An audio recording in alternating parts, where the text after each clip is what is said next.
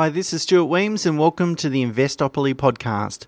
My goal is to give you simple, easy to understand strategies, insights and tips to help you master the game of building wealth. And in this episode, I'd like to talk about the 4 reasons why I think the property market, and particularly I'm talking about investment grade property market, will take off in 2021.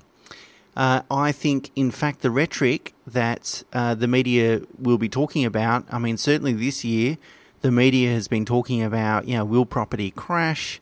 And there's been lots of predictions, particularly towards the middle of the year, that, property prices would fall 10, 20 or even 30%. And we know now that those predictions were incredibly wrong. And, back in May, I'd hate to say I told you so, but back in May I did a podcast and a blog to say, outline the reasons why I thought they were complete rubbish, and that property wouldn't fall by anywhere close to 10%. As we know, it dropped maybe 2 or 3%, but anecdotally, it looks like it's recovered any of those slight changes in value already this year. So I predict now that next year the rhetoric in the media will turn from, values of fall, it's about to crash, to now our market is too hot, that property prices are overvalued, that we've got an affordability crisis, all that sort of rhetoric that might suggest that, look at the market, it's too buoyant, it's too high now. And I think that's what we'll be seeing next year.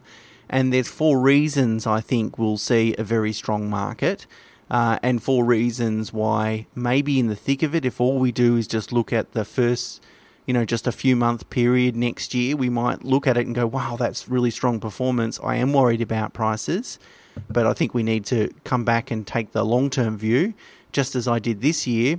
We need to continue to do that next year. So what I'm encouraging you to do is, just to hold tight. Stop looking at the media in terms of property price predictions and realise that if you invest in the right asset in the long run, you'll do well. Okay, so let's talk about the 4 reasons then why I think next year will be a really strong year, but not too strong to the point that we need to become over-concerned about property values. Okay, so the first point is that we must remind ourselves that the last 5 years in terms of property price growth has been well below trend. So according to the Real Estate Institute of Australia, the average median house price growth rate in Melbourne and Sydney, if you average it out, has been a measly 2.85% over the 5 years ended June 2020. We don't have Real Estate Institute doesn't release the data like the state-based ones do. So the data is a little bit old, but essentially, nearly 3% or just shy of 3% over the last 5 years. So it's hardly, a strong growth rate, particularly if you compare that to the long-term trend. The last 40 years, Melbourne, Sydney has been 7.5%. Even taking into account the last 5 years has been quite subdued. So less than half the average growth rate.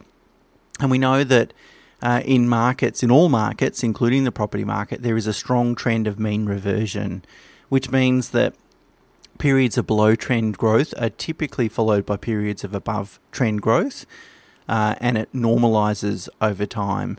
And if we think about the past 5 years, we've had to endure, or at least the market has had to endure, 3 very unique but significant events in quick succession. And I think they're the items that have contributed to the below average growth rate. The first factor was credit tightening, and that really started in about 2015, 2016, and probably was at its most severe in 18, for example. It's probably, we've just got used to it, normalised a little bit, but certainly severe credit tightening really reduced the flow of additional monies into the property market. And so if money supply is tighter, then that typically curtails growth rates. Then during 18 and 19, the market was digesting the likelihood of the ALP winning the election and getting rid of negative gearing and increasing the capital gains tax rate on property. As we know, in May 19, the ALP didn't win, but certainly, 12 to 18 months leading up to that election, we were factoring, or the market was factoring, the risk or likelihood of those changes going through. And I don't really need to talk about what we endured this year with COVID, but really these three unique events have come in relatively quick succession over the last 5 years and really contributed towards the below average growth.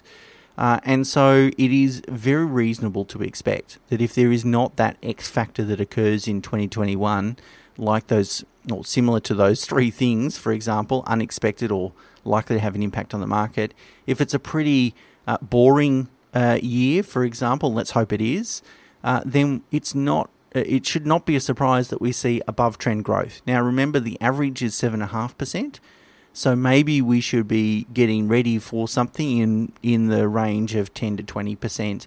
And if it occurs, the media is going to go nuts and say, look, property's overcooked, but all we need to do is point to the fact that the last 5 years, we need to make up for the last 5 years it's been below trend growth.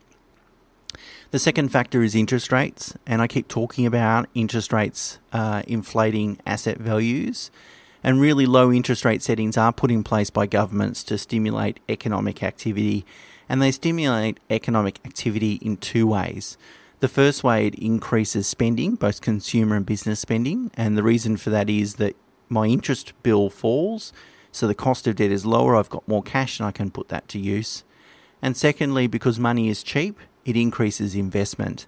And now I can invest in assets, either grow my business, invest in property personally or so forth.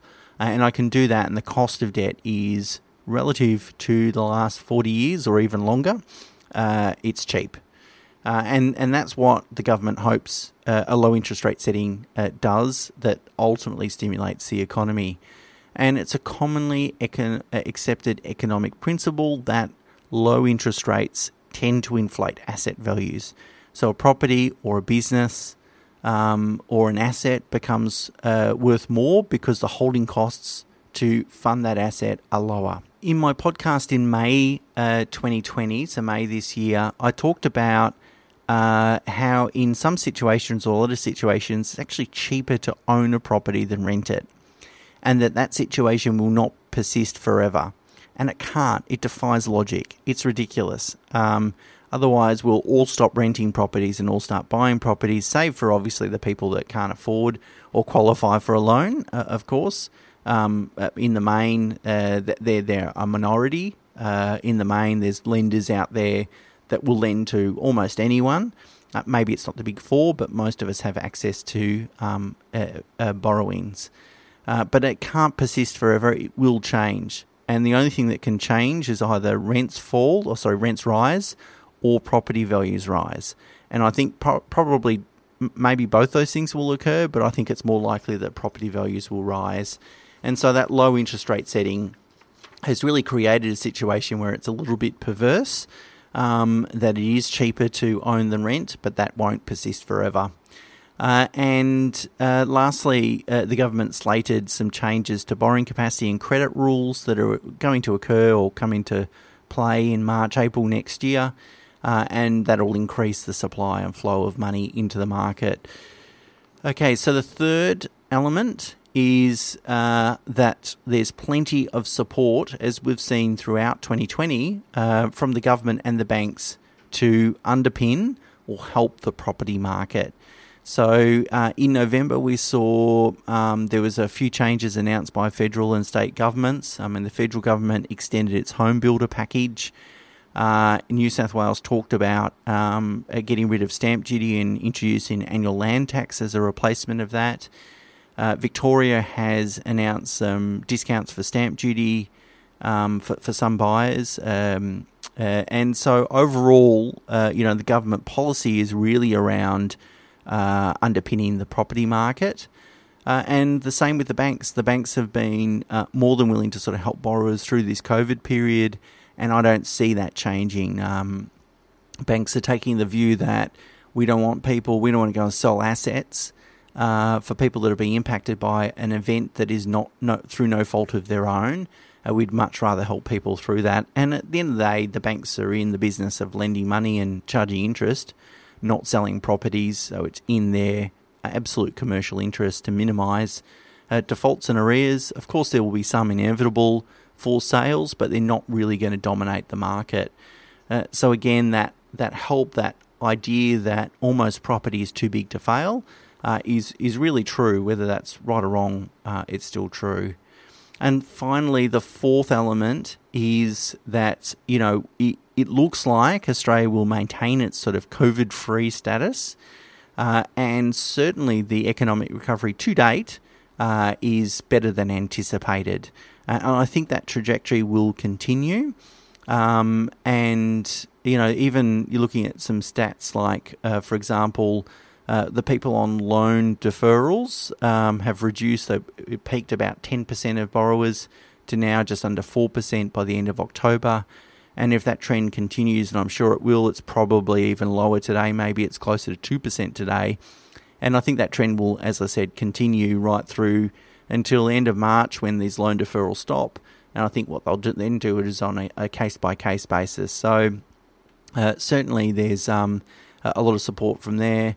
We've seen credit card spending, which is a good measure of the health of the economy and consumer spending. It's up about, based on most recent numbers, 13% year on year. So people are spending, and they're spending big. Of course, that's leading into Christmas, but we're comparing with December last year or November last year.